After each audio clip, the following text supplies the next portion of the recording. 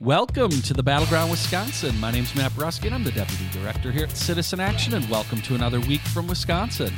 We have our full panel. Although Robert Craig is not with us, he is attempting to try to get to College Station, Pennsylvania, to watch his beloved Pitt Panthers take on Penn State. That is not working out so well, though, Robert. Yeah, I hear you're in an airport. That is State College. Oh, College Station is sorry. in Texas, at Texas A&M. Sorry, my big universities. How dare you? How dare I confuse those? But Robert, thanks for joining us today in spite of your travel perils. Well, I guess I won't say I'm glad to be here. I'm supposed to be in Chicago doing this at my connecting flight, so I'm delayed a whole 24 hours. So anyway, but such is life. Well, we're glad you took the time to join us, and Rebecca Lynch is with us with the Working Families Party. She's in the recording studio today. Rebecca, good to have you. Good to be here, Matt. So both of you, we are going to start by talking about the Purdue Pharma situation.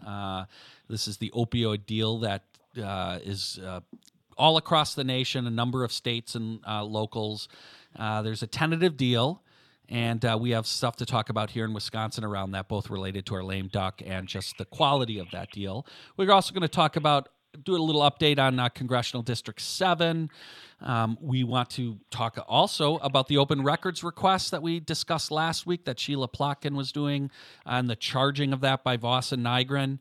We have some Foxconn news, and we'll talk some presidential Democratic presidential primary, and we'll be joined at the end of the show by Jody Emerson, State Representative Jody Emerson, our member from the Eau Claire area and first-time freshman state legislator. So we'll hear from her about her experience so far, about 8-9 months into her being a state legislator. But let's get started here. Let's talk about this tentative Purdue Pharma opioid deal that was got a lot of press yesterday, Wednesday.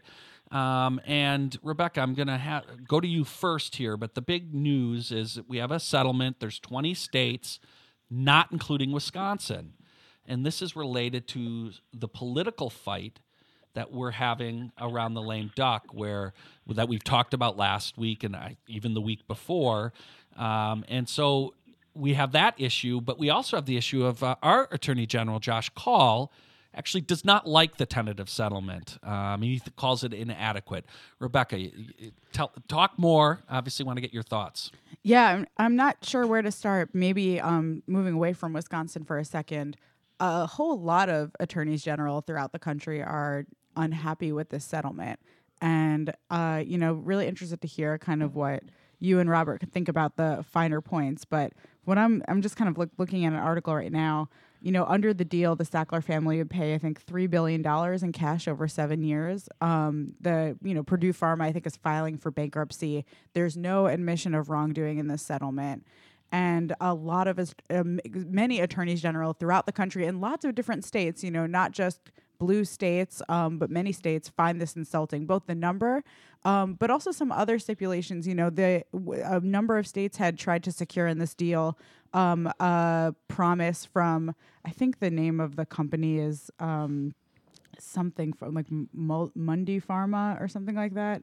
But basically from the Sacklers to discontinue producing this for international markets. So they're continuing to do what they've been doing in this country and other countries, but also to secure more money. And so as the company has filed for bankruptcy, the family is still unbelievably, unconscionably wealthy. And just one example of this, of something I'd want to mention is, in Pennsylvania, the Attorney General, Josh Shapiro, who was one of 4 state attorneys general who are negotiating with Purdue and the Sacklers, said that he intends to sue the Sackler family. He's not the only state. Other states have too. I think New Mexico, Delaware, a few others. But the quote here is pretty fantastic from Attorney General Shapiro. He said, I think they, meaning the Sacklers, are a group of sanctimonious billionaires who lied and cheated so they can make a handsome profit.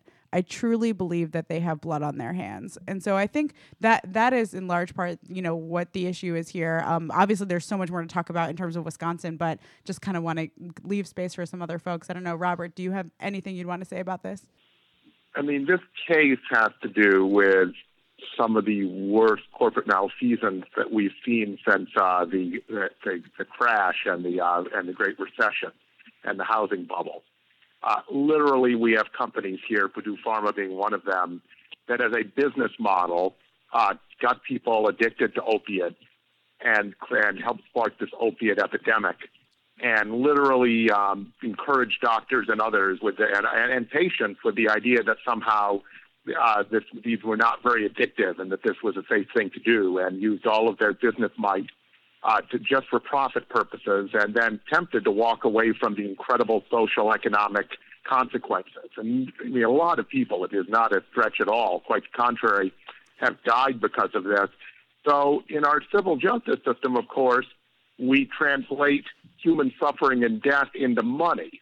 And so this lawsuit is about them making some kind of recompense. Of course, you can't really restore destroyed lives or people who were killed or people who have been addicted for years and lost their livelihoods, lost their families, everything else connected to addiction. And so the question is this enough money? And obviously, I tend to think that the attorney generals that are saying this is not enough, this is not enough restitution, are on the right side of things, because the settlements we've heard of, and cases that were not even settled, but actually judgments, such as what S.C. Johnson ended up doing. It wasn't S.C. Johnson; it was the baby powder people, right? The other pharmaceutical company did in Oklahoma didn't even begin to approximate the cost to the state of Oklahoma of the cost of the opiate epidemic. So obviously, frankly, we have death penalty for college football programs that violate the rules too much. This really is bad enough that you could think about liquidating the corporation entirely, and all the assets built up with it by this family for this level of malfeasance. So I think the pressure that the attorney generals are under is, there's a real, basically the company's saying they'll go bankrupt, and there will be a fraction of the resources that, I believe it's the $12 billion that are in this settlement, that stinks, right? Where basically you can have that threat of liquidation and somehow, hold a gun to the heads of all of these states in terms of what their ability is to get that proper amount of compensation for the damage caused. And so you have these areas that are being devastated, right, all around, all around the country, and that could use this money, and so it puts them in a very desperate situation of wanting to settle to try to get the money. We here in this state have the added complication of the whole lame duck law, which has really complicated our ability as a state to be effective in terms of how we're engaging in this lawsuit. And obviously, Attorney General Call thinks that this suit isn't good enough, and I can only imagine that our inability to have any sort of coherent statewide plan here is limiting our ability to even engage in those conversations, much less if there's going to be a deal cut, maybe even being a part of that which is incredibly disturbing. And so I don't know if anyone has any thoughts on that. Just when you look at, there are over, I think, 2,000 lawsuits that have been filed against Purdue. And when you look at the range of them, from Native American tribes to lawyers representing babies that were born with opioid withdrawal, just like different constituencies and people all throughout the country, it's like a good snapshot of like the devastation caused by this corporate greed. And that, I think, provides like really helpful context into why it's so important that there be a fair and just settlement. And so, we'll see. I mean, the Sackler family is incredibly wealthy. They got, in large part, their fortune. $3 trillion in wealth. Is that really? It's insane. It's a crazy amount compared to what's being paid.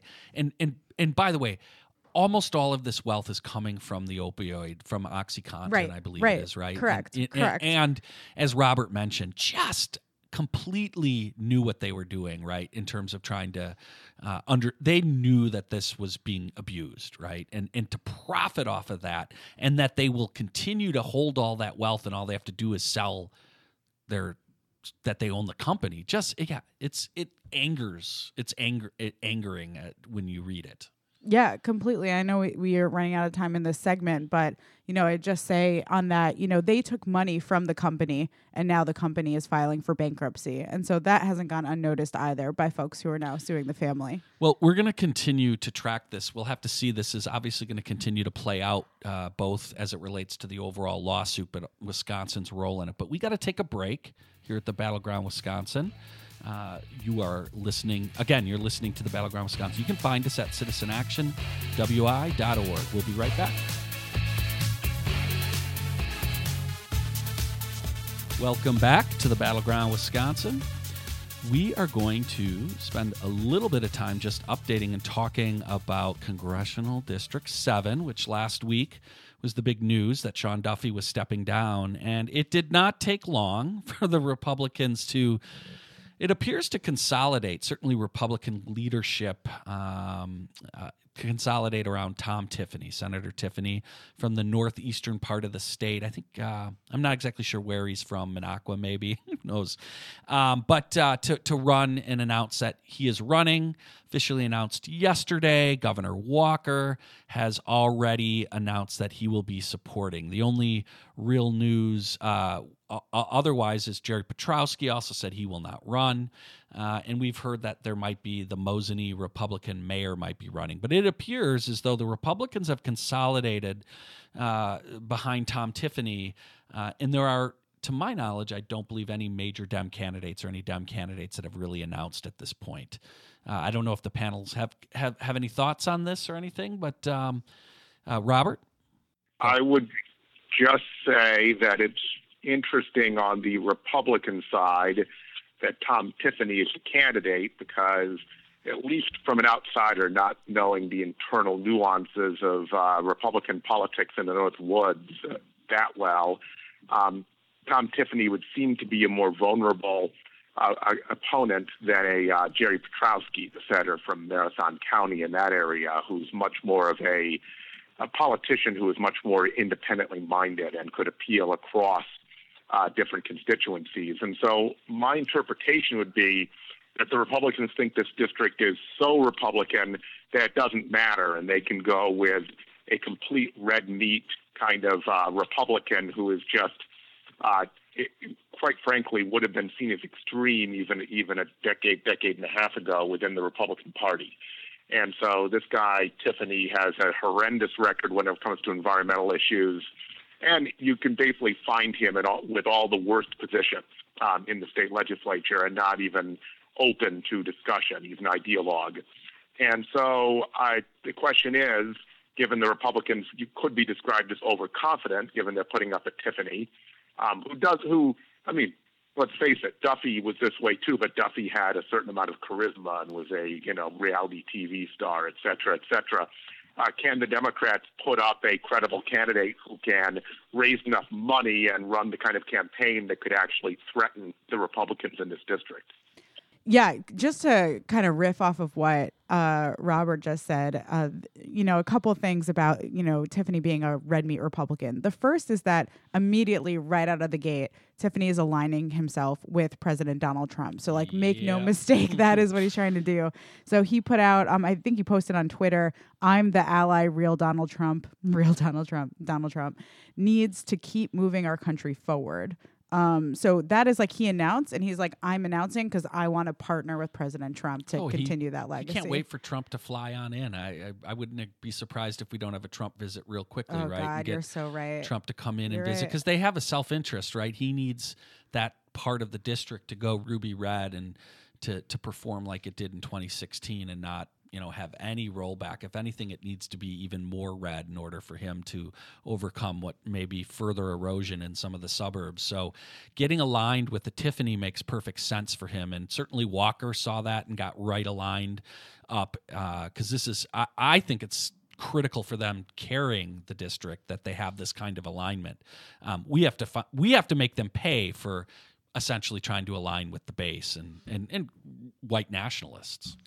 Wow, that's so smart. And I hadn't even thought about that yet. I'm only on my second cup of coffee, but you're at a grave disadvantage. I got in here at 6:30 and have drunk about 32 ounces of coffee and It's the only decent thought I think I've had all day. I'm my done. goodness. Goodbye now. No. Yeah, I mean, but just looking at his record, and Robert said about kind of even going back 10 years. This is someone who supported Ted Cruz for president, right? This is like the person we're talking about. But I have to say, and I don't often shout out the Democratic Party, but I think Ben Wickler is really interesting, by the way, the new Democratic Party chair. Their response, they were all over Can I this read guy. it? Yeah, it's so good. Yeah.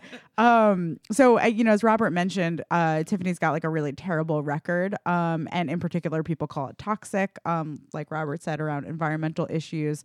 But he, eased he eased environmental protections, to help move forward some mining in his community. And so anyway, we could talk more about that another time. But he's not helpful on water. If you don't like CAFOs, you're gonna love Tom Tiffany, right? No, this guy's he's terrible. In fact, he's gonna run on his environmental record, which just shows you what Robert was underlying, just how much of an ideologue and conservative this guy is. He actually thinks his record on the environment is outstanding and something he should run on. So, well, I mean, I'm sure many of his constituents probably agree. Well, one other thing I want to point out before we also give Robert one more chance on this. Oh, and I want to do the Ben Wickler quote though, because it's so good. Yeah. Sorry, back to the Ben Wickler. One other quick thing. Tiffany comes from more northeast Wisconsin. This district is predominantly central and northwest, so he is not currently representing, at least to my knowledge, a major chunk of this district. So he is sort of a new entity to probably 80% of the voters, since he was just a sliver of his center part. That's why I think he might be from the more center part of the state, that he's in this district at all. So anyways, back to Ben Wickler. Oh, yeah, just super quick, and then we'll send it back to Robert. He said, quote, "It's a sad day for the Republican Party when they rally around a candidate as unelectable as someone known as Toxic Tom Tiffany," said Ben Wickler, chairman of the state Democratic Party. This is in the Journal Sentinel, by the way, just to give some attribution. And then he said, quote, "Wisconsin Republicans love gerrymandering, but it's hard to gerrymander your way out of a record like that." So I do think it's a heavily Republican district. I think this is going to be a tough seat for us. I appreciate the bravado, but I love that line. Like, you can't gerrymander your way out of your record. And I think that, he's going to, like you said, Matt, Tiffany's going to run on his record, championing himself as someone who's been good on, environmental stuff from his perspective. And so that'll really be something that, I guess we'll be fighting out on the doors. It'll be really interesting to see it play out. I don't know, Robert, if you had anything that you wanted to say about that. I just think it shows a certain amount of arrogance on the Republicans' part, but it still remains to be seen if we can have a candidate who can raise a couple $1 million and excite a national fundraising base and be competitive with what is still a very gerrymandered district. And Republicans have shown, very much unlike Democrats, that you don't really have to moderate to win elections, right? So we probably get too carried away around about specific issue positions in the Democratic Party. There's constant questioning about whether, is someone too far left to win? And the public doesn't think in left and right terms. They think very clearly in is on our side, is with us or against us kind of terms, and identify more with the individual than they do with some sort of nuanced discussion of where they fall on an ideological scale. It is worth pointing out the Democrats don't have any major announced candidates at this point. Nick Milroy is clearly strongly considering this. We know Janet Bewley has also been mentioned, but Milroy continues to say he's considering, and he'll announce later. So we'll continue to track and watch this race. It's important for many of the reasons we mentioned. Before we go to break, I do want to just briefly mention a topic we talked about last week, and that's the open records requests of Sheila Plotkin around the lame duck session, and how both Representative Voss, leader Speaker Voss, and Nygren, and some other electeds were trying to charge significant amounts to produce paper records as opposed to just providing electronic copies.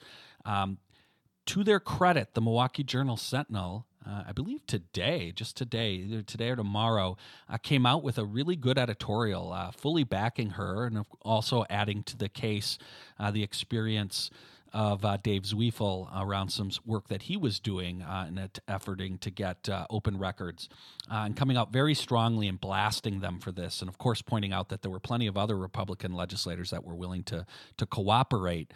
And so, one, just congratulate the Journal-Sentinel for coming out on this. But again, we'll remind folks, the Wisconsin Examiner broke this story, or it helped bring more light to this the previous week, and we want to continue to shout them out for their good work and encourage you to check them out at wisconsinexaminer.com or .org, .org, I don't know, but you can find it. You're smart folks. Really good stuff. Keep checking them out. But with that, we are going to take a break. Before we go to break, I want to remind our listeners about our Brewfest that is coming up next week. I've been telling Matt that Thursday nights.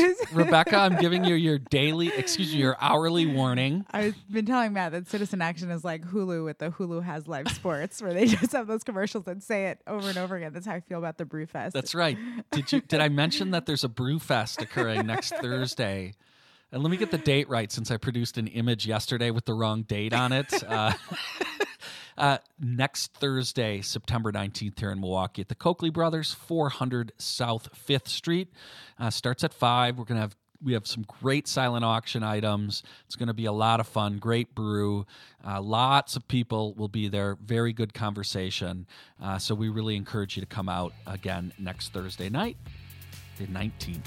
But with that, we're going to take a break. You're listening to the Battleground Wisconsin. We're Citizen Action. You can find us at citizenactionwi.org. Welcome back to the Battleground Wisconsin. Again, we're Citizen Action. You can find us at citizenactionwi.org.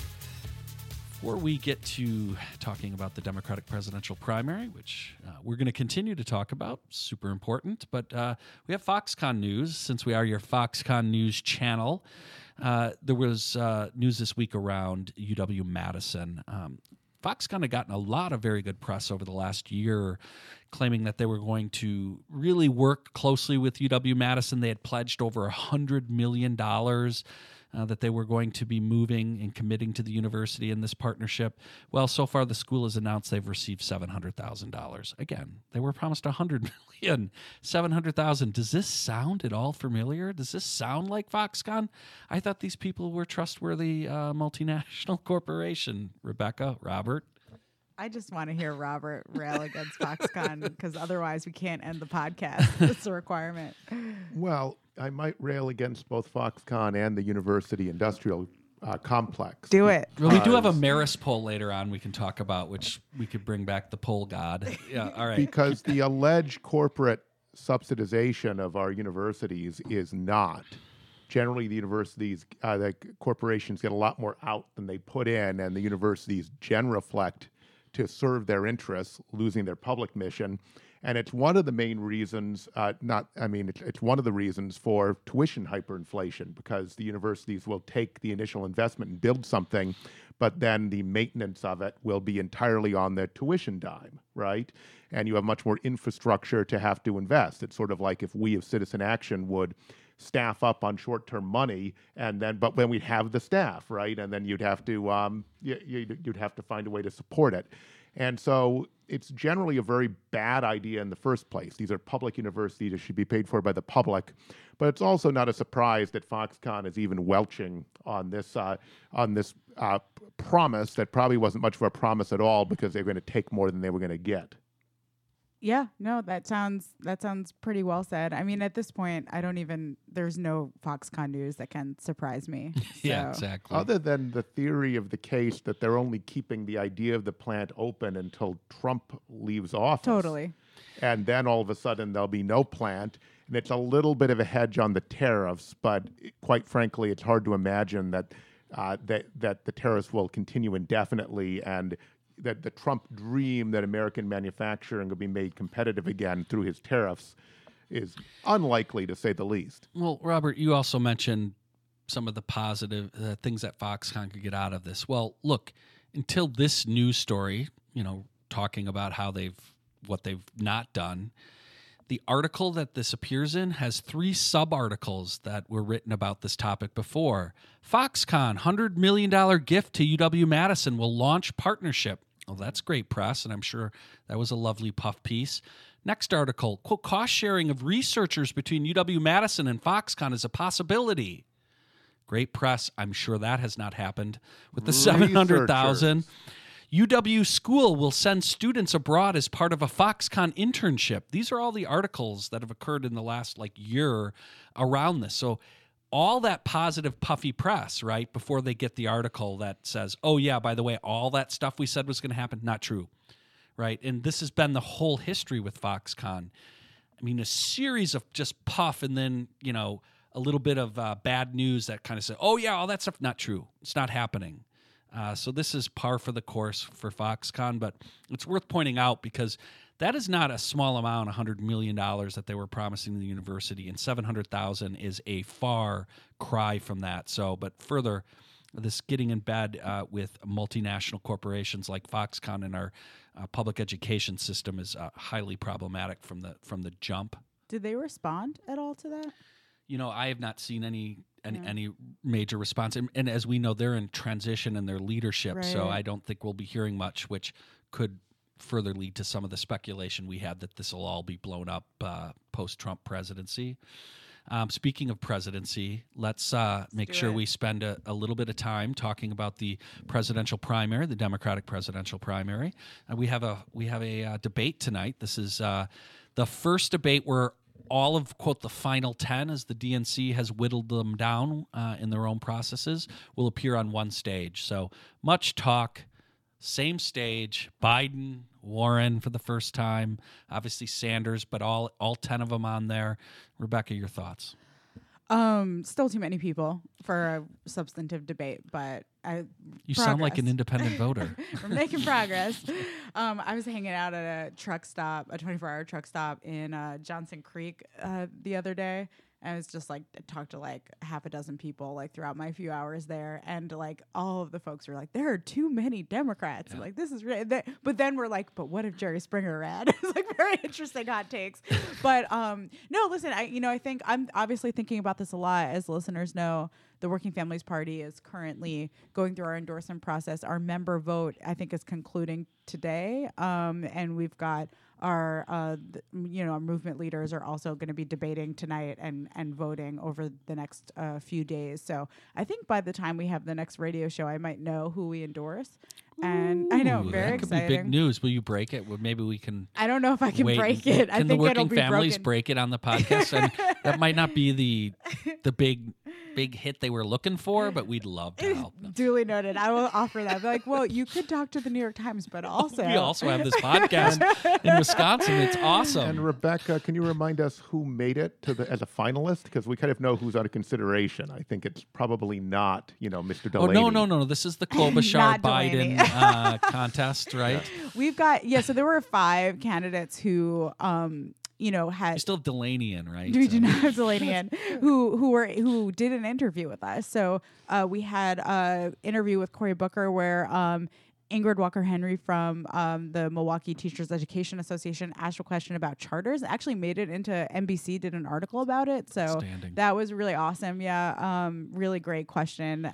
Really funny facial expressions that she had that I screenshot. And then we, did interviews with, Bernie Sanders. I went down to South Carolina. That was super fun. Great energy in the room. We did an interview with Elizabeth Warren at her campaign headquarters in Boston. Julian Castro, we did this awesome interview with over 100 people, almost like a rally down in, I think it was Houston, Texas, maybe Dallas. And then who am I forgetting? Booker. Oh, and then Mayor de Blasio, of course. Your mayor, come on. We did an interview with de Blasio as well. So those are the 5 who did interviews with us, who were invited to interview and decided to do it. Kamala Harris decided last minute not to do it. We had it scheduled, and then it ended up getting unscheduled, which is really interesting. And I think, look, it's an open process. But if I were being honest, I think, from what I've been hearing from folks on the ground, among our members, the 2 top contenders for our endorsement are Bernie and Warren. And I could talk about this for a while. I don't know how much time we have. Let me ask you, would you take it as circumstantial evidence that Harris has decided to not go for the kind of progressive poll in this race based on her canceling the interview? That would be the circumstantial case anyway. Yeah, I also think, like, I think that Booker. So we have a very robust, awesome Working Families Party state chapter in New Jersey. They do incredible work, and they were protesting Booker like 2 months ago, right? And so I think it says a lot that he opened himself up to this interview. And of course, we want to highlight the candidates who we invited to be a part of our process all have something worth highlighting. And Booker really does have stuff on mass incarceration and gun violence. There's things left to be desired, but there's important points that he's making that the other candidates aren't making, even the ones who are my favorite. And so, the interviews are fair. Like, they're an opportunity to uplift like good things that people are talking about, but we also ask hard questions. And he opened himself up to that, I think, knowing it wasn't going to be super friendly. So I think what's interesting about Kamala is that, yes, like, clearly this is, she's not trying to be a left candidate, but also her team, I should say, doesn't want her to be open to hard questions, which I think is interesting. Look, I think this is all super exciting because part of what's going on here is the left and progressives are organized in this presidential and really trying to make these candidates respond to our platform and our agenda and what we see as critical to making this country actually live up to the dream of the opportunity that we say is here. And that's what a presidential primary process ought to be. And this is occurring really early in the process. So it's allowing, there's plenty of time with all of the candidates. And people can, criticize or say whatever they want about any of these kinds of processes. But, go look at the information and evaluate it, make your own decisions, right? But at least there's a real effective effort. You mentioned all of these video town halls. We're going to be doing it through People's Action in 4 different states. It's really, really important because this is where these candidates are being forced to grapple with these ideas and also grapple with the reality that a lot of the public is with us on these issues. If you look at the Warren-Sanders polling, and I do want to mention the Marist NPR poll that came out. We don't have a lot of time to dive into it because we're going to have to go to a break, and we have Jody Emerson joining us in the next segment. But I want our listeners to go look at it. It's sort of the latest kind of national poll, and it does really show that, right, we know that Sanders and Warren are running extraordinarily strong as progressives. So we know these ideas are extremely popular. So kudos to Working Families Party and all the other organizations like People's Action that are trying to really contest for these ideas. But we got to take a break. We're going to continue to talk more about the presidential primary. Watch the debate here Thursday night if you get a chance to listen to this. But we have got to run. After these messages, we'll be joined by Representative Jody Emerson. Again, you're listening to the Battleground Wisconsin. Welcome back to the Battleground Wisconsin. Again, we're Citizen Action. You can find us at citizenactionwi.org. So we often talk on the podcast about our organizing co-ops and how thrilled we are with so many of our members who are doing really exciting things. And that includes our next guest, who is a member of our Western Wisconsin Organizing Co-op. But more importantly, she is the state representative from the Eau Claire area. That is Jody Emerson. Jody, thanks for joining us today. Thanks so much for having me, Matt. So, Jody, first of all, we're thrilled that you took up the challenge to run for state assembly and then won, went through a competitive primary, and are now the state rep from Eau Claire. So we just wanted to talk with you a little bit about that, what it is like to transition from being someone who is, super active in the community to the state legislature. So maybe you could start just telling our listeners a little bit about yourself. Yeah, I'm happy to. So I've always lived in Eau Claire all my life, went away to college at River Falls, but have always had pretty much the same zip code. And for a long time, I was a little embarrassed about that. But Eau Claire is an up-and-coming city. We've really got some growth, but we've got some challenges, too. And I thought being, kind of the regular person that, was an activist in the community, was very involved with my kids' activities when they were growing up. And now that my husband and I were looking at empty nest syndrome, we thought, what's our next chapter? And, serving the community in this regard was really something I was excited about. The job I had held before I was in office, I worked as the public policy director for a small nonprofit that fought against human trafficking. And as part of my job, I was able to be on the statewide task force. I got several bills passed through the state legislature that helped strengthen our laws against human trafficking. And I thought, I was able to bring both parties together. And, it thought this is a way that we can actually serve our community. And so it kind of got the public policy bug. And Dana Walks is the man who I replaced. And when he decided to run for governor, myself and 3 other Democrats actually decided to throw our hat in the ring. So when he said it was a competitive primary, it absolutely was. It was 4 very well-known people through the community who were looking to replace somebody who had done Eau Claire proud. So. And for folks who don't know, the city of Eau Claire is a very Democratic area, and so the primary is everything. And so, talk about that, right? I mean, I think it's important. We at Citizen Action think it's important for regular folks who are doing important work in our community to see their leadership and run for office. Talk about that transition and talk about what it's like to go into a uber competitive Democratic primary where you got to win that in order to get into the legislature. Right. Yeah, it was a very competitive primary. Like I said, there was 4 Democrats who were running. All of us who were very well known in our own circles and throughout the community. Our family was really wrestling with this because my husband's a journalist and has been a journalist ever since we got married, and so our family had never put yard signs out because of journalism ethics. We couldn't put yard signs out. It turns out that my yard sign was the first one we ever put in our yard. So we were really dealing with that between he and I, trying to figure out, how do we wrestle with this journalism politics piece? And, what can I talk about at home? What can't I talk about? How does that affect what he was covering at the office? And so it was a different conversation than I think a lot of other people have had too. So it was hard to figure out whether it was the time to run or not. But being the little blue dot in a sea of red up there, we're a progressive area. Our city council, our county board for Eau Claire, we all have a very good progressive majority there. And we thought, it's time that, another progressive runs. And this was kind of a turning over of a newer generation that was running at the local level. And so I thought, I'm going to throw my hat in the ring too. So very interesting, but man, has it been an eye-opening experience. I thought I knew the Capitol with my other job, but you see it at a whole different level once you actually have an office here. So Jody, talk a little bit more about, right, you have this background in anti-human trafficking work.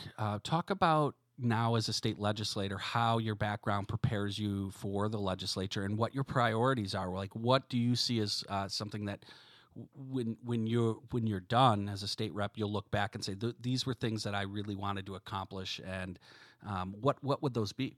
Well, as we look at human trafficking and what puts somebody into a position of being susceptible to becoming a victim of human trafficking, there's so many different factors. There's economic injustice. There is racial disparities. There's all these things that put somebody in a place to be susceptible to being taken advantage of.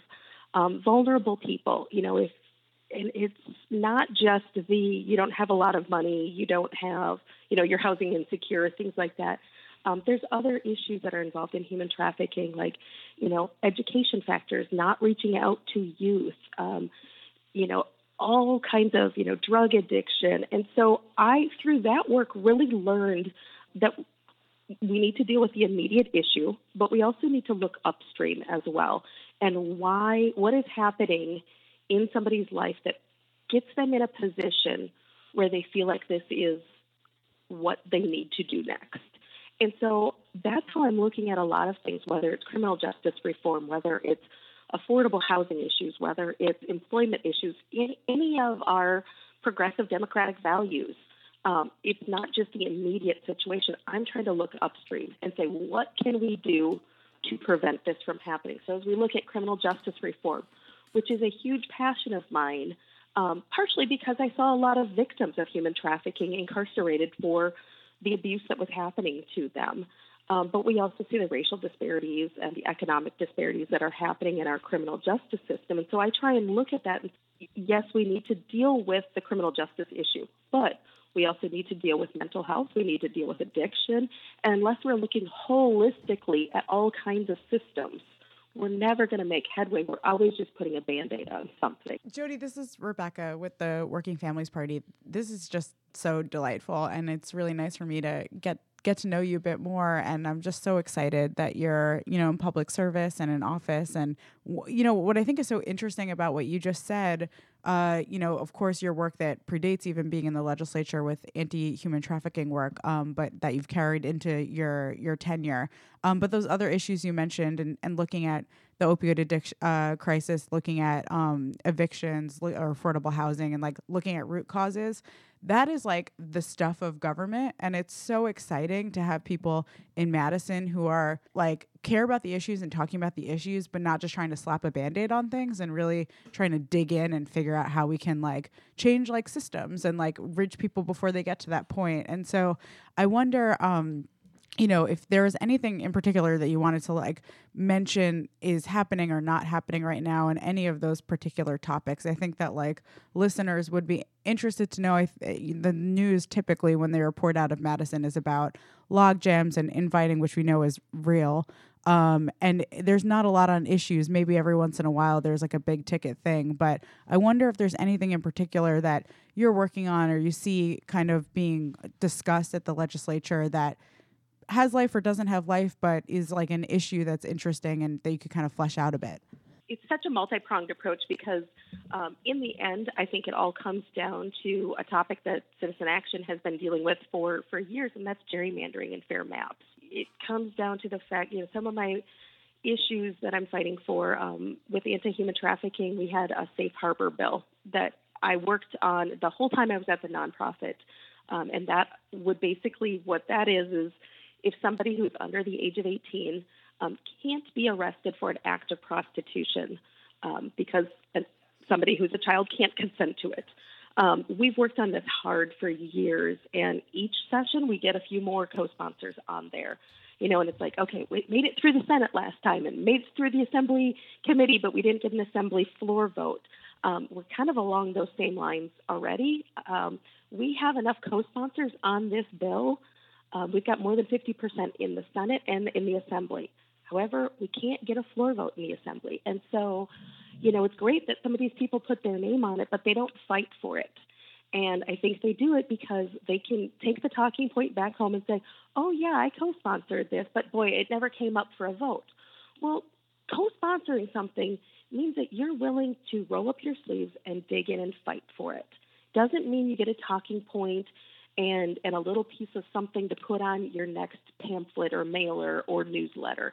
It means you're really willing to fight for it if you're putting your name on it. And so that's one of the things that I've really seen is we've got a couple bills that have Representative Deb Kolstein has a pharmacy benefit manager bill that between the Assembly and the Senate has over 100 co-sponsors. We can't get a hearing on it even. I mean, it is... So some of this gridlock that we get is amazing to me. Some of the other bills that I'm fighting for, I'm working with Senator Lena Taylor and Representative David Crowley on Unlock the Vote, which would give people who are on papers, who are on probation and parole, the right to vote after they're out of prison or jail. Anytime we can get more people engaged in our civic process is huge. But if you look at, the school boards, the district attorneys, the judge races, the sheriff races that are in each county.